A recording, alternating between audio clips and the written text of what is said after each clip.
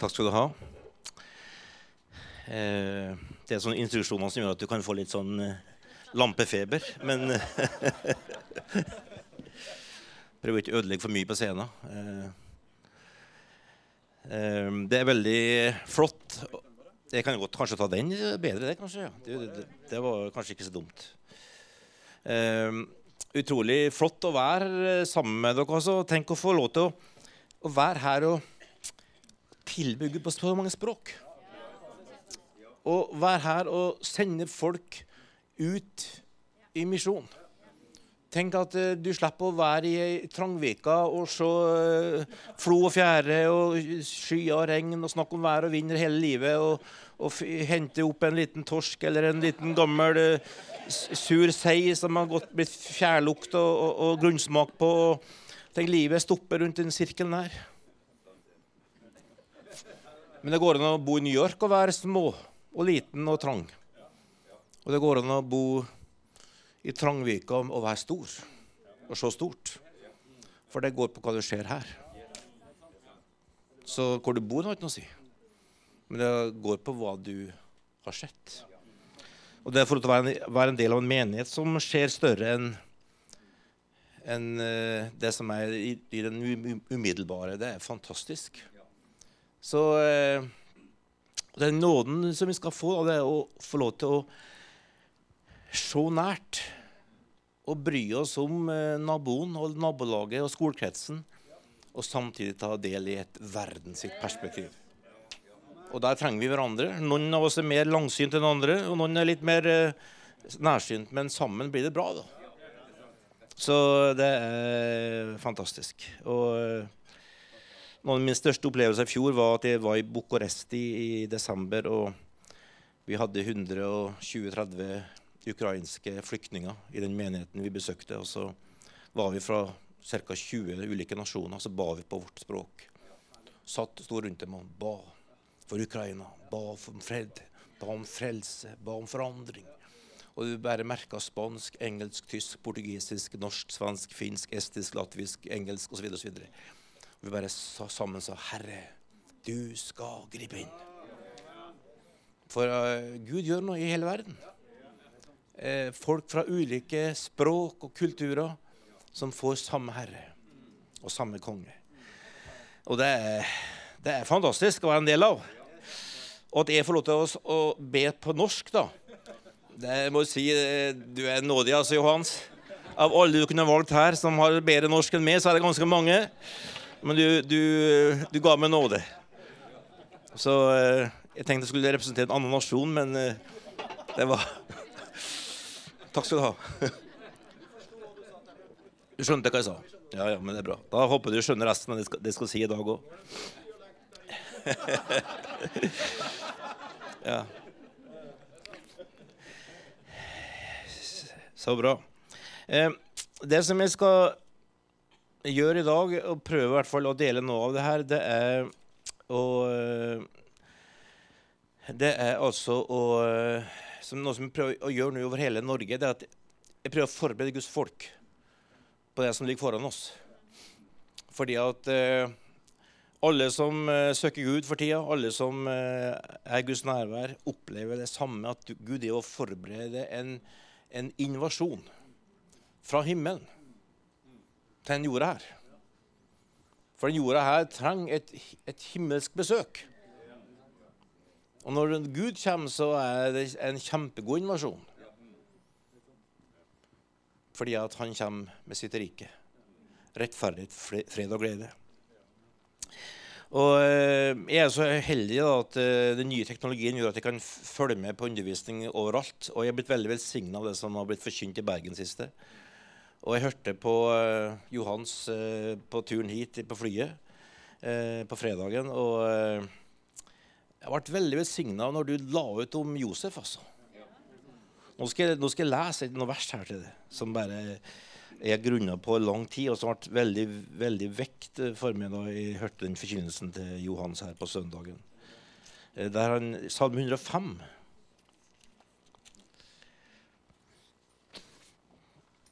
så står det noen vers jeg tar det ut av sammenhengen her, men det handler jo om hele Guds historie med sitt folk og en lovprisning til Gud. Og så står det der fra vers 17. Han sendte en mann foran dem. Josef ble solgt som slave. De tvang føttene hans i lenker. Jern ble lagt om halsen. Helt til det han sa ble oppfylt. Og Herrens ord ga ham rett. Det er Josefs historie. Og alle vi som har tatt mot evangeliet, vi har fått denne fantastiske evnen til å se inn i det himmelske. Fordi at vi har fått et nytt hjerte. Vi er blitt født ovenfra fra Gud. Så du er ikke født av mannsvilje, du er ikke født av menneskesvilje, men du er født av Gud ved Guds nåde. Og da har du fått denne evnen til å kjenne Gud og kommunisere med Gud. Så alle som kommer hit i dag, de tenker hva gjeng er det her? Som står her og vefter hender og roper takk og snakker i munnen på hverandre og greier og greier. Hva som foregår her? Det hadde vært på kvelden og folk hatt en par halvliter innebords, men her er det tidlig en søndag morgen, liksom. Åh, herlighet. Jo, vi har sett noe i det himmelske. Vi har sett at Jesus er på trona. Vi har sett at han er konge, og vi tilber og vi takker han, og vi klarer ikke å vente på naboen fordi vi ønsker å gi han et takk. Er ikke det herlig på det folket? Og her er det også da Josef som i årevis har sett noe. Og så la jo Johan så godt ut hvordan han opplevde å bli solgt som slave og brukt som en greie av kona til Potifar og gått i lenke og ble glemt av de som tyder drømmen på. Det går 25 år.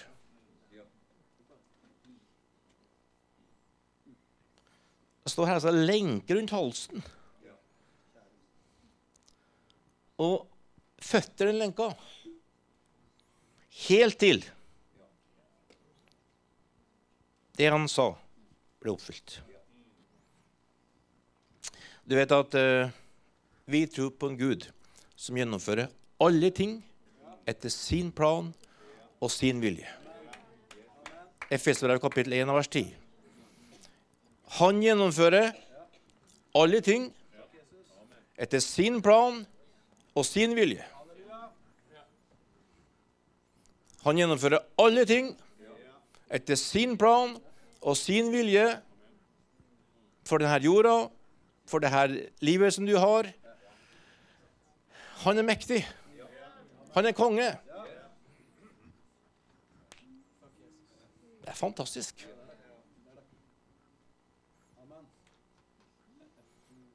I Jesaja 14:20, fra vers 24 og utover, så står det at ingenting og ingen mennesker kan stoppe det Gud har planlagt.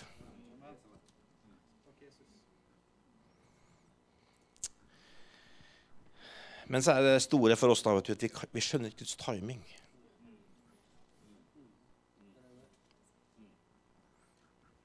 Så du må på ene siden, som en disippel av Jesus, skjønne han har all makt.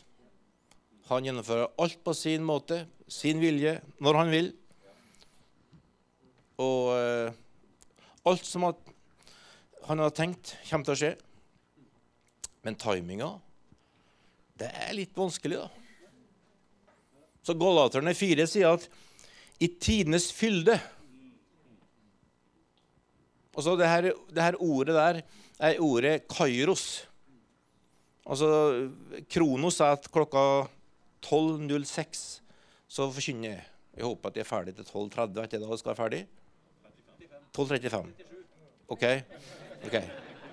Så da Lise må si fra til meg når klokka er blitt 12.30, så går jeg inn for landing. Det er kronos, altså tida går.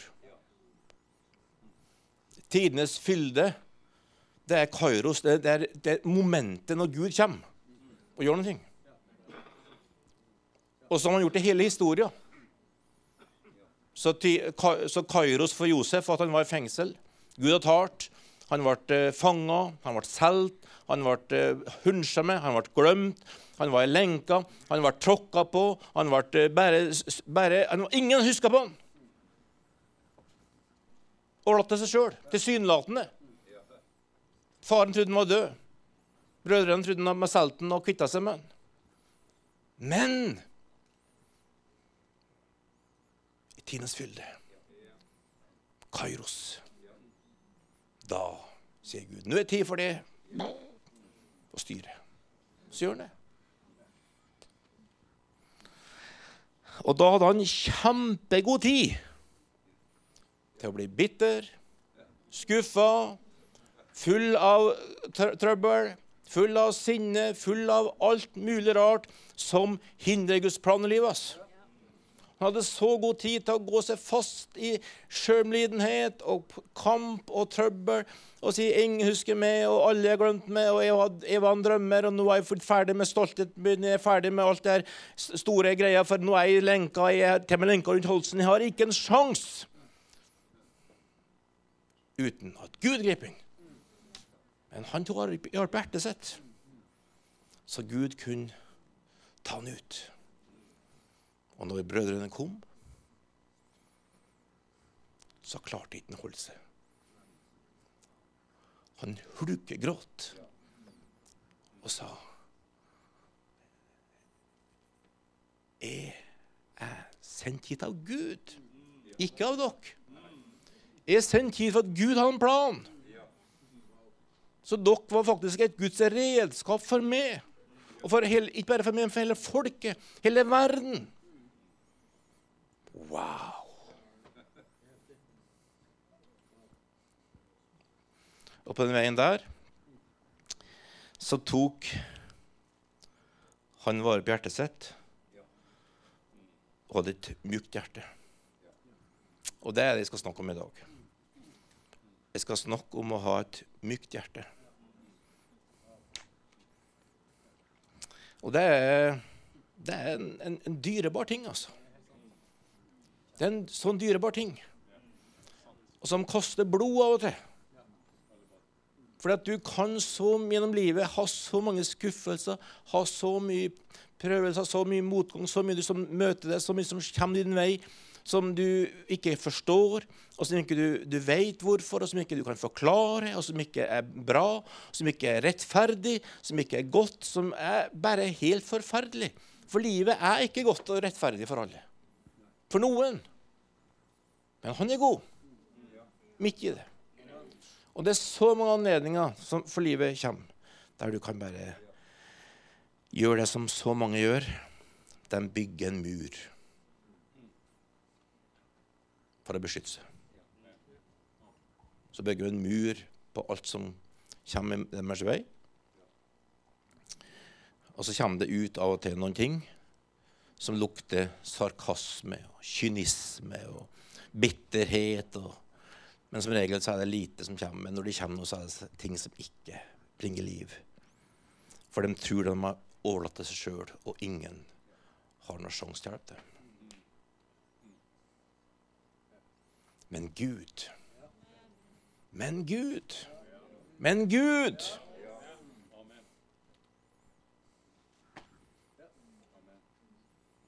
Jeg kan snu meg tilbake og se på mitt liv og tenke, der tok jeg noe feil valg, der tok jeg noe greier, der lot bitterheten prøve å få tak i meg, der hadde jeg mobbehistorie på 7 år, men så kan jeg i dag si, ved Guds nåde, så har jeg fått lov til å bevare hjertet mitt. Det er ikke fordi jeg var flink, det er ikke fordi jeg var så mye bedre enn andre, det er fordi jeg midt i alt der hørte stemmen til Jesus som sa, ikke la noe komme og ta hjertet ditt. For det er viktigere enn alt annet i livet. For når du gjør det, så har du denne ankeret da, som du bare kaster ikke inn i båten. Du vet at jeg har bodd i Vesterålen i Nord-Norge i mange 20 år, så jeg vet at en båt som prøver å bruke ankeret i båten, eller navbåten, blir ikke noe særlig, for det alle drifter. Du må ha ankeret på et sted som ikke endrer seg uten vær og vind. Der stormen kan komme, der vind kan blåse, der bølgene kan komme, der floa kan bli stor og fjæra blir stor. Men har du ankeret på en plass som står utenfor det der, da står båten. Og det er gull, altså. Jeg har vært på multitur. Kastet ankeret ut for å få den fast i fellet. Det ene, og så har du ankeret bak for ikke båten skal drifte sånn. Og så begynner ankeret i sjøen som de trodde var fast å drifte. Så båten slo inn til siden. Den målte ha vært ganske dyr, kan du si. Men den var god, da. Men å ta vare på hjertet sitt er å kaste ankeret på Gud. Det å si, Herre, jeg skjønner ikke det her. Det her er nå har jeg ventet lenge, altså. Hva skjer med de som skal bli frelst? Hva skjer med helsa mi? Hva skjer med det som du har lovd meg? Hva skjer med økonomien min? Hva skjer med den relasjonen her som jeg har gjort det jeg kan med? Jesus, hva skjer? Men når du har ankeret hos Gud, halleluja, da vet du at han har sin store. Og det der er bare så fantastisk, for det som da skjer, at når Gud begynner å bevege seg, og jeg vil bare si veldig enkelt, Gud driver beveger seg i nasjonen vår. Så det her er ikke et venteværelse, vet du. Da har du sett og ventet på at nå skal Gud gjøre et eller annet. Og jeg har sett noe langt bak i køen, og det tar en lang time, de holder ikke avtaler, det er ingenting som skjer. Du vet, det er ikke sånn. Gud holder sin løfter. Og du vet at er det Lukas 2, ja? Nei, det er noe med... Jeg må passe meg her som bibelfolk, at jeg kan ikke si noe sånn slenge ut noe sånn bibelvers som er feil her. Herre hjelp i min nåde. Lukas 2, ja. Er det rett, faktisk? Wow. Der står historien om Anna og Simon i tempelet. Det hadde gått mange hundre år. De fleste vil si 400 år. Og det har ikke skjedd nå av betydning blant Guds folk. De har bygd noen synagoger, mange har kommet tilbake fra Babylon, det er fortsatt mange som var spredt rundt omkring. Det var pusleri, romerne var invadert og okkupert hele Israel. Den var bygd på det her tempelet som passer shabby i forhold til Salomos tempel. Det var egentlig lite action, og lite framgang og lite trøkk. Og så kommer da Maria og Josef med en guttebaby på tempelet. Så står det 2 stykker der. 2 profeter. Anna og Simon. Og fordi de har kastet ankeret sitt til Herren, og så forbi det synlige ytre tinget av romerske soldater og all verdens ting, så de den guttebabyen, og så sa de, nå kan vi dra. For nå frelse kommer til Israel. Det er frelse på det der. Du. Kan du innbilde deg? Kan du innbilde deg til det her er for noen ting? La meg se noe skikkelig. La meg se, her kommer inn til å kaste ut Romerriket og få keiseren, la oss få en egen stor her som kan, la oss få fred, la oss få tempelplass. Det her er bare tull. Nei, de så inn i det himmelske. Og de så den broa mellom det som var i det himmelske, der Jesus er på trona, der Gud er konge. Så de det her. Gud har kommet i kjøtt og blod. Det er håp for oss. Vet ikke hva du så og hørte i dag? Men jeg så og hørte lyden av regn. Som Elia på Horeb. Det har vært 43,5 år. Så var det litt av sky. Det var ikke regn ennå. Det var veldig lite han så. Man så skya. Og den skya av vesten, den skya her, har i seg skikkelig regnskyld. Så her er det bare å forberede seg. Og jeg ønsker bare å si til det, jeg ser noe i nasjonen vår. Jeg ser unge folk som vekkes opp og vil tjene Herren. Jeg ser folk som studerer Guds ord og leser og blir tenkt, og de bare finner Guds ord som virkelig det mest sentrale i livet sitt. Jeg ser folk fra ulike nasjoner forsone seg og legge av hat og bitterhet og si vi skal tilhøre og tjene samme Jesus og konge. Det som jeg ser bare helt fantastisk. Det bare en liten sky. Det bare en liten guttebaby. Men du vet at i det her så det et himmelsk liv som du skal få lov til å være med og heie fram og be fram og alt det der.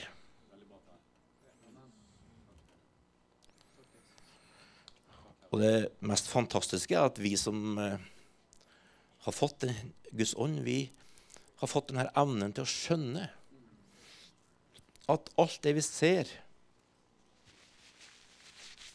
har sitt opphav i det usynlige. Derfor det her så utrolig viktig å være sammen sånn som her. For at du sammen med Guds folk. Få smake litt på det himmelske. Så kan du gå litt inn her. Så kan du lese litt om gull og edelstener og elver. Altså, bare ta et studium på elver og vann. Ta et lite studium og finne ut hva som står der. Du finner Helligåndens liv som bare kommer. Og du bare begynner å se noen strømmer, og du begynner å koble på himmelske realiteter, og du begynner å be og søke Herren for det som du ser der oppe, og du blir en del av et folk som bare ber det fram.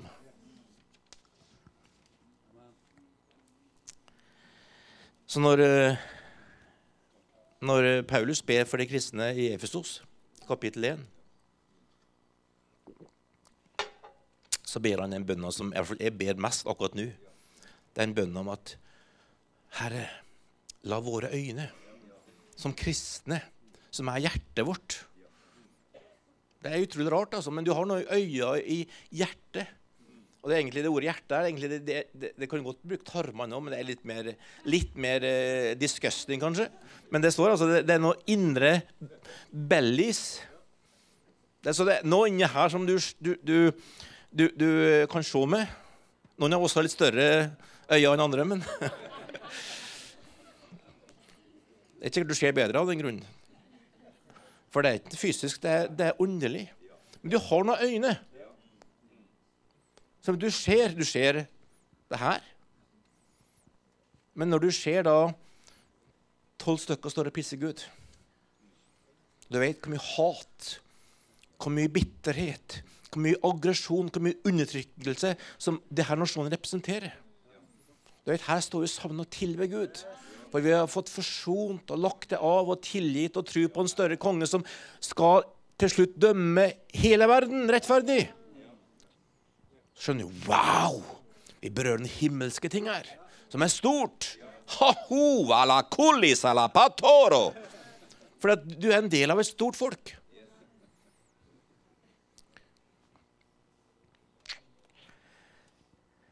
Og Jesus, han kom, han helbreda syke, han rensa spedalske, han drev ut onde ånder, han metta tusener, han bare demonstrerte Guds liv og Guds kraft og Guds makt, og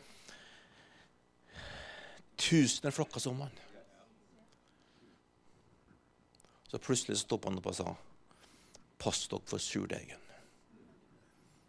Pass dere for surdegen, de har hjertene. Pass dere for surdegen til herodianerne og fariserene, sine Markus 8. Og da adresserer han disiplene sine. For han har nettopp gjort et skikkelig matunder. Og mettet tusener, og de driver og bekymrer seg for at de ikke har mat nok dagen etterpå. Og han blir så rystet og sier, har dere tro? Har dere hjerte? Pass dere for den surdegen som det her representerer. Og den surdegen som det representerer alt det som gjør hjertet vårt hardt. Og jeg skal ikke gå inn på alt det detaljene, men Men hvis du begynner å tenke på hva som gjorde deres hjerte hardt, så er det makt, posisjon. De som støtta Herodes, de skydde ikke midler for å få posisjonene sine på plass. Det var vold. Så var det en stor porsjon frykt. Herodes, han ville ikke drepe Johannes. Men han gjorde det. Han var livredd. Så når dattera dansa, og han bare kastet ut, du skal få hva du vil, så tok mammaen til dattera og manipulerte henne til å si at jeg vil ønske Johannes sitt hode på et fat. Altså, besten da var han kom i et hjørne. Han ville egentlig ikke drepe Johannes, men han var full av frykt. Hva ville de andre si? Han hadde lovd det, så han ble skviset opp i hjørnet, og han tok og drap Johannes. Det er en surdeig som ikke er bra. Eller de er rett troende, som fariseerne, som var mer opptatt av at sabbaten skulle beholdes innenfor boksen enn hjelpe folk. Men Jesus helbreder på sabbaten og sa sabbaten er til for menneskets skyld og ikke mennesket for sabbaten. Markus 2,27. Så folkens, vi skal få lov til å bære et varmt hjerte som ser Guds vei. Og da vil jeg invitere deg til noen enkle skritt. Og det ene er, la hver dag være en sånn dag der du justerer til Guds ord. Jeg vokste opp i et godt luthersk miljø, hjem. Og jeg lærte noe om daglig omvendelse. Og så ble det døpt i hele ånd og vann, og ble veldig stor på meg selv en liten periode. Så det er en tendens at du går fra en grøft over i en annen grøft. Så da var det snakk om å være en rettferdig, og vi synder ikke, og vi er full av Guds kraft.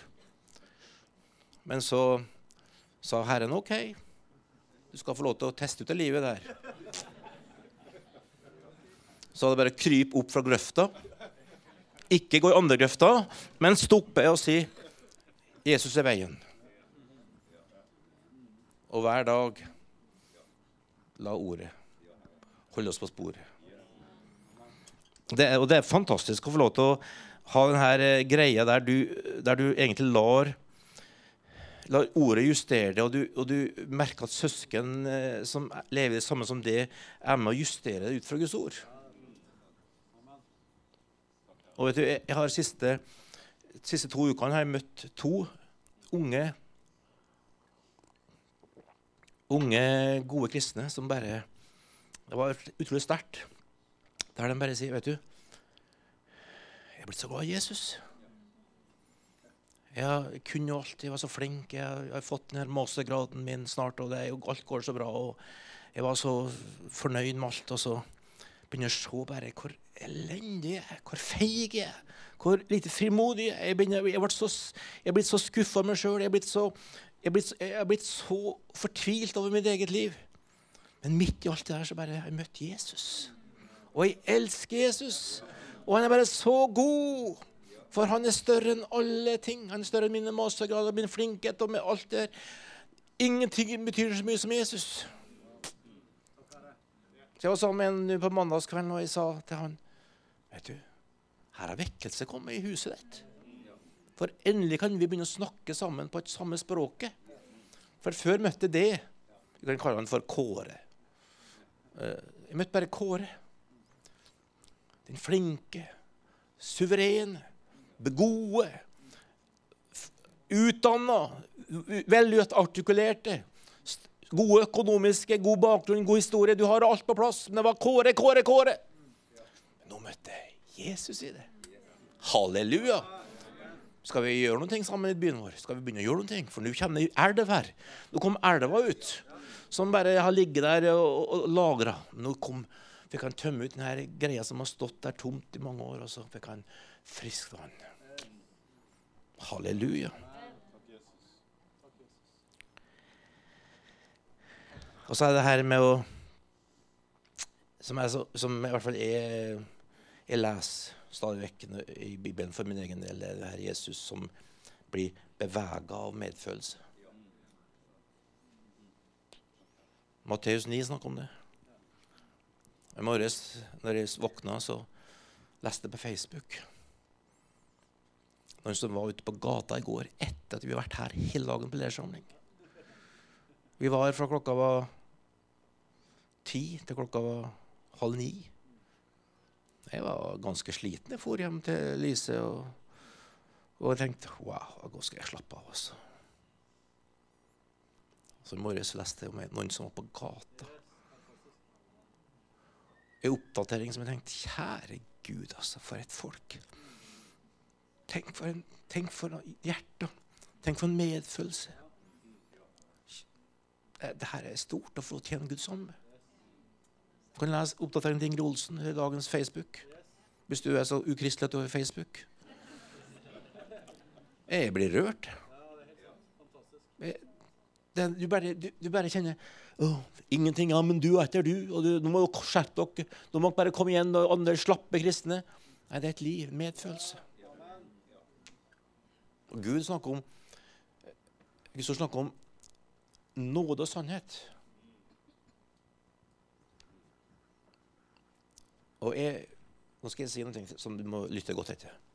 Et folk som har myke hjerter kan leve i nåde og sannhet. Nåde og sannhet. Og den sannheten som vi representerer, og som kommer til å bli mer og mer tydelig og synlig, kommer til å gi oss enda større innslag og gjennomslag når vi viser at vi har barmhjertighet mennesker. For det finnes et folk som skal kunne demonstrere at vi elsker syndere, men hater synder. Selv om i dag det sånn at hvis ikke du godtar alt jeg sier og tror, så hater du meg for å skal forstå en annen. By experience.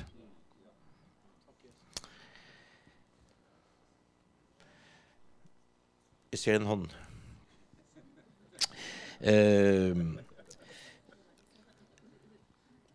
Så jeg skal gi deg et godt råd på veien for å bevare hjertet. Du kan starte med Salme 142.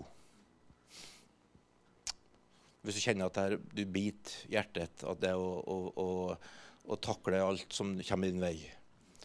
Start dagen i Salme 142 hver dag. Så leser du den, og der står det om å øse hjertet ut for Gud. Så tar du bare alt denne søpla du bærer på, alle tankene, alle følelsene, alt du sint for, alt du opplever som vanskelig, alt som du bare bærer på av greier, og så sier du til Herren, Herre, her det. Han en pappa, han tåler å høre det, og han vil gjerne høre det, for han kan bytte ut med noe annet. Så når du bare øser hjertet ut for Gud, så gjør du det helt at du ikke har noe mer greie igjen. Og når du har gjort det, så løfter du blikket og sier, takk Jesus. Du tåler å høre det, du elsker meg, din nåde større enn alt det her, og du god midt i alt det her, og du i stand til å gjennomføre all din plan og din vilje, sånn som uansett hva jeg opplever og føler akkurat nå, Herre Jesus, gjør det. Hvis du gjør det hver dag, i en periode, så vil du merke at det her taket, det her følelsene, det her aggresjonen, det her stikkinga, den her greia som kommer, den får tak på det lenger. Ikke for at omstendighetene forandres umiddelbart, men fordi at du har en kilde du øser av. Det et fantastisk liv. Det står i Salme 6, i Jesaja 62, vers 6 og 7, at vi skal minne Gud. Det å minne Gud om løfter? Profetisk ord. Gud har sagt. Gud, du har sagt. Du tåler å høre det. Det dine ord. Jeg ber den tilbake til Gud. Du tar det som Herren har talt om det, ting som kanskje har vært profetert over livet, eller familien din, eller ting gjennom mange år siden. Du bare tar det tilbake til Gud og sier, Gud, Det sa du. Her er det. Her kommer det mer. Det er dine egne ord. Når du er ferdig med å besøple, det er ute. Kan ikke ha søppel i huset. Du må få det ut av huset. Få det ut av huset. Og så begynner du å minne Gud. Og så takker du Gud. Da får du et bønneliv som begynner å flyte. Og det er anbefalingsverdig. Og så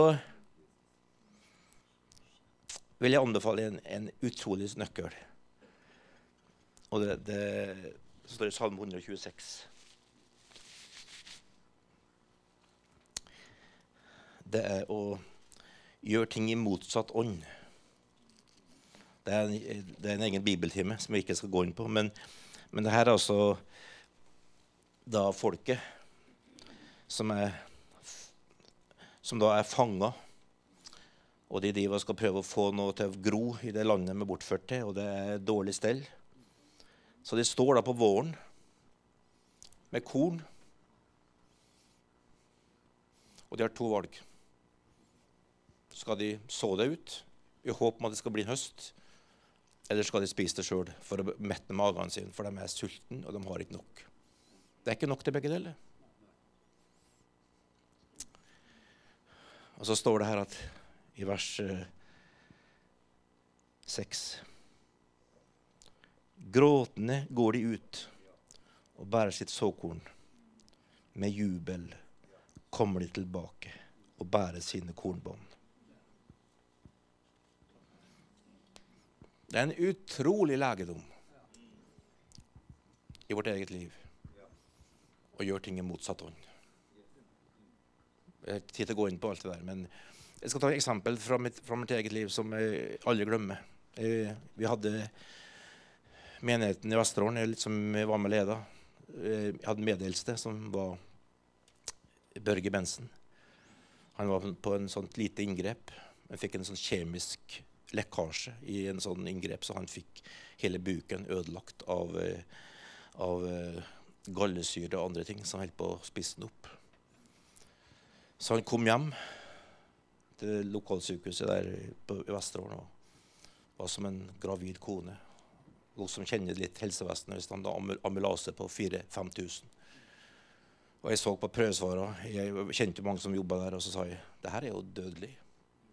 Ja, sa han overlegen, han kommer til å dø. Det her han et opp, kroppen blir spist opp, fortært opp. Jeg måtte dra hjem til kona. 3 barn. Del med dem realiteten. Og de sier, Gud griper nå. Så han borte. Så dro vi tilbake til sykehuset. Og så, det her var en tirsdag. På tirsdag kveld skulle jeg til Øksnes og ha første møte der ute. Jeg har fastet en stund, for jeg har bedt for den, for han har vært dårlig ganske lenge. Jeg var slapp og dårlig form, jeg var skikkelig groggy og sliten fysisk og åndelig trøtt. Og jeg tenkte bare, Gud i himmelen, altså. Nå er det tid for å ta en taumann her og bare koble oss sammen og nå, altså. Bare hvis jeg hadde en avtale jeg skulle utover. Så ringte et ektepar, så vi blir med utover. Så jeg snakket med Lise og sa, ok, jeg får ferd. Det er ikke noe å gjøre uansett. Så jeg forlot Tone og ungene der, og så dro vi utover, og så hadde vi første møte vårt der ute. Møttes 6 personer. Og det møtet her var starten på at over 25 stykker ble frelst. Og Rune og Ørnes og Rita koblet seg på den gangen der. Den kvelden der var en nøkkelkveld. Men det var gråt, det var kamp, det var trøbbel, det var kjære Gud. Det mest lyst til var å komme hjem, stenge døra, fyre i peisen, samle ungene og Lisa sier, vi skal prøve å berge oss, vi i hvert fall. Du tok såkornet og tok sjansen ut. Og akkurat den tiden som er her nå, så må du innenfor Herren i tro vite hva som er ditt såkorn. Så må du være så det ut. I tro til Gud. Du vet hva det er. Hvilken situasjon du står i. Har du lyst til å trekke det unna og gjemme det? Og er du skuffet over det folk? Nå går det dårlig, nå er ikke Gud her heller. Nå. Og du bare kjenner at alt prøver å fortelle at du er over, det er slutt, du har holdt på lenge, det er ikke vits. Alt fortalte meg den tirsdagen der at nå er det, jeg holdt på her i Vesterålen, det var her holdt på da i 15 år, tenkte Gud altså, nå er det bare å gis over her altså. Men du tok såkornet, så ble det jubel. Det blir jubel. Det blir jubel. Det blir jubel!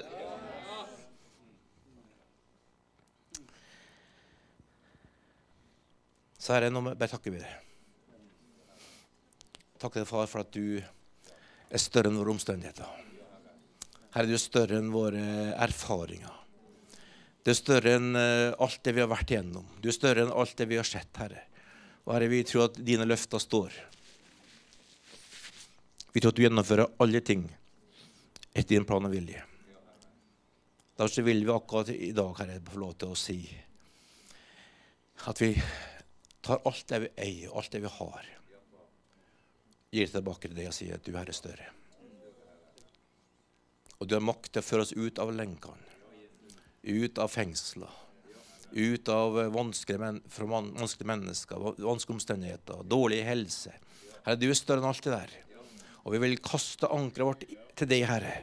Ta det ut av båten og slutte å tro på mennesker, og tro på oss selv og tro på alt rundt oss. Bare ta ankeret, Herre, kaste over på fast grunn, Herre.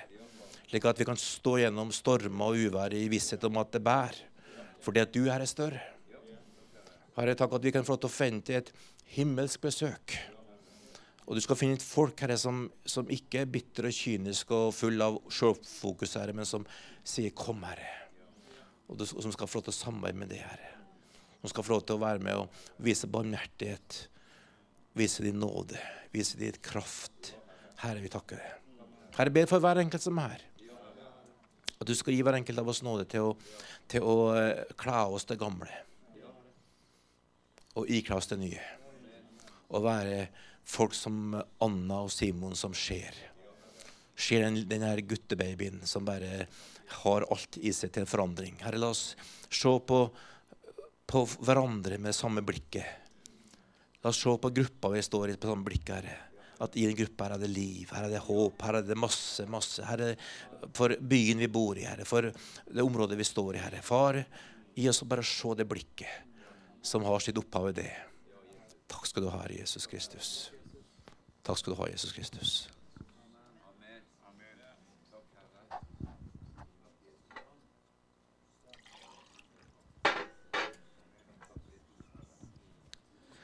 For 40 år siden så fant jeg meg selv etter mange år gå en sånn ørkenvandring.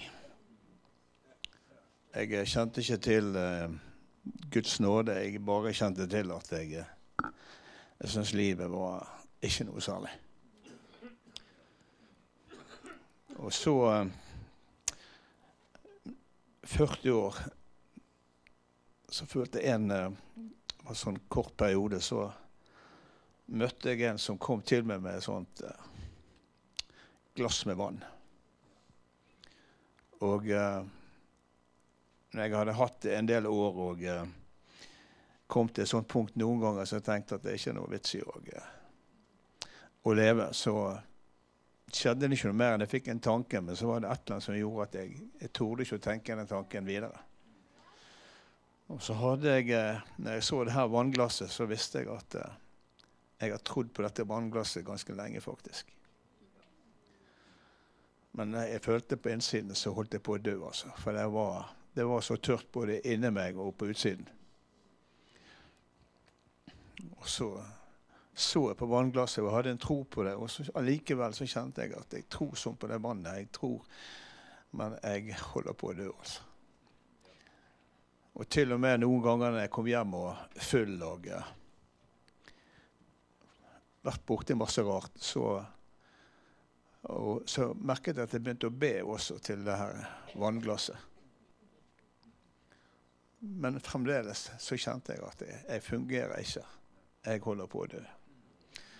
Og så skjønte jeg, i et sånt øyeblikk så skjønte jeg at Jeg måtte ta et valg.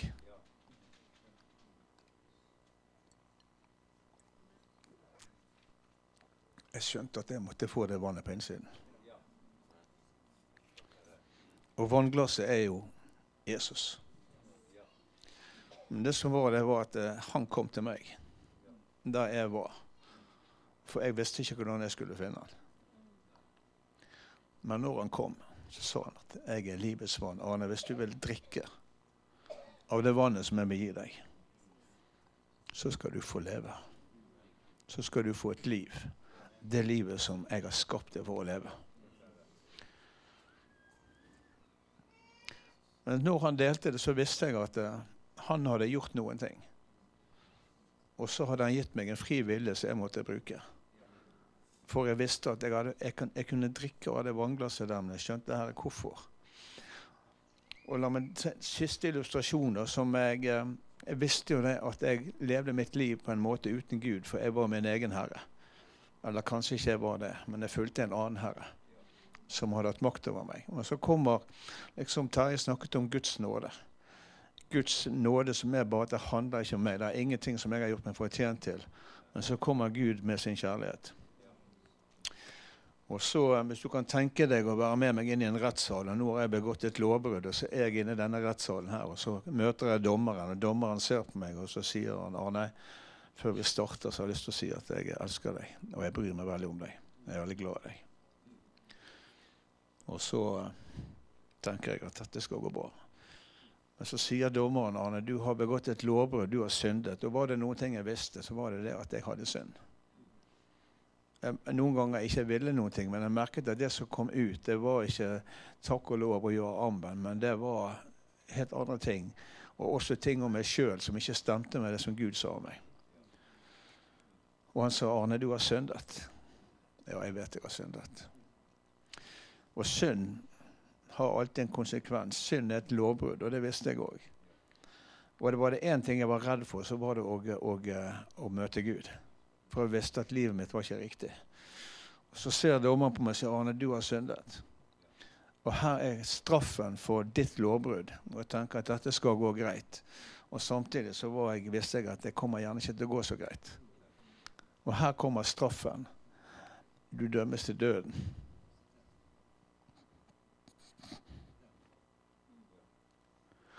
Og jeg tenkte, det her er ikke rettferdig. Nei, men det slutter ikke der. Det slutter ikke der. For Bibelen snakker om at syndens lønn er døden. Synd tar oss vekk fra Gud. Så står jeg der på tiltalebenken, så ser jeg en dør som åpner seg, og så ser jeg en mann som kommer imot meg. Og så kommer han bort til meg, og så sier han, Arne, jeg hører at du nettopp har fått en dødsstraff. Jeg kan ikke endre den straffen. Det er en rettferdig straff. Du har gått din egen vei, vekk fra Gud. Jeg kan ikke endre den straffen. Det er en fortjent straff. Bibelen snakker om at vi alle syndet og gått vår egen vei vekk fra Gud. Men så sier den mannen, Arne, jeg kan ikke endre straffen. Men grunnen til at jeg er her, det er at jeg ønsker å ta din plass på denne tiltalebenken. Den mannen var Jesus Kristus. Det står at Jesus kom, han var uten synd. På grunn av at han kunne ta din synd og min synd på seg. Og plutselig, for 40 år siden, så skjønte jeg at når Jesus hang på det korset, så tok han min dødsstraff og oppfylte den for meg. Så har jeg lyst til å si til deg, for du er her i dag. Det kan godt hende det er flere. Du tror på vannet, og du ber til vannet, men du har aldri drukket av vannet og fått det på innsiden. Sannheten er at alle mennesker skal møte Gud og stå fremfor Gud. Og jeg vet at jeg kan ikke komme til Gud sånn som jeg er. Jeg kan ikke ha fellesskap med han, fordi at synd skylder oss. Og da er det en ting Gud ser etter i mitt liv og i ditt liv. Det er ikke alle de gode tingene jeg gjorde. Det var ikke så mange gode ting jeg gjorde gjerne. Men ikke de gode og ikke de onde, men han så etter en ting. Og det var om vannet var på innsiden. Eller på utsiden. For når vannet var på utsiden, så kunne jeg leve hele livet mitt med en tro. Og jeg kunne be, og jeg kunne snakke. Men jeg hadde synd i livet mitt, som ikke var gjort oppgjør med. Men når jeg drakk det vannet, når jeg sa til Jesus og brukte den frie viljen min som Gud hadde gitt meg, og jeg sa, Jesus, jeg ber om at du kommer inn i livet mitt. Jeg ønsker å følge deg. Tilgi meg min synd. Jesus, jeg tar imot tilgivelse. I det øyeblikket, når Jesus, det levende vannet, flytter på innsiden, så forstod jeg plutselig at når Gud ser meg, så ser han meg gjennom Jesus. Gjennom det Jesus gjorde på korset. Når Jesus tok et oppgjør for min synd og betalte prisen med sitt eget liv. Og i det øyeblikket skjønte jeg at i Jesus så er jeg fullstendig fri. Og Gud ser meg som ren og som rettferdig gjennom Jesus. Og jeg ønsker å gi deg en anledning i dag. Ikke fortsett din ørkenvandring. Gjør sånn som når jeg kom til slutten av meg selv, og jeg skjønte. Uten Jesus på innsiden er jeg fortapt. Med Jesus på innsiden så er jeg frelst. Frelst fra et liv i mørket til et liv i lyset. Sammen med Herren i all evighet. Så jeg ønsker å gi deg anledning i dag til å ta imot Jesus Kristus. Til å si, ok, Herre, jeg ønsker at du skal komme inn i mitt liv som Herre og som frelser. Så skal du få begrave det gamle livet i vann. Så skal du bli fylt med Guds ånd, med Guds kraft. Og så blir du en del, så finner du din plass på kroppen til Jesus som er menigheten, fellesskapet med brødre og søstre. Amen. Så jeg ønsker veldig gjerne å be sammen med deg. Det er ikke noe spesielt med meg, men jeg ønsker det, og du kan gjerne la andre be sammen med deg hvis du vil det. Men i hvert fall så vet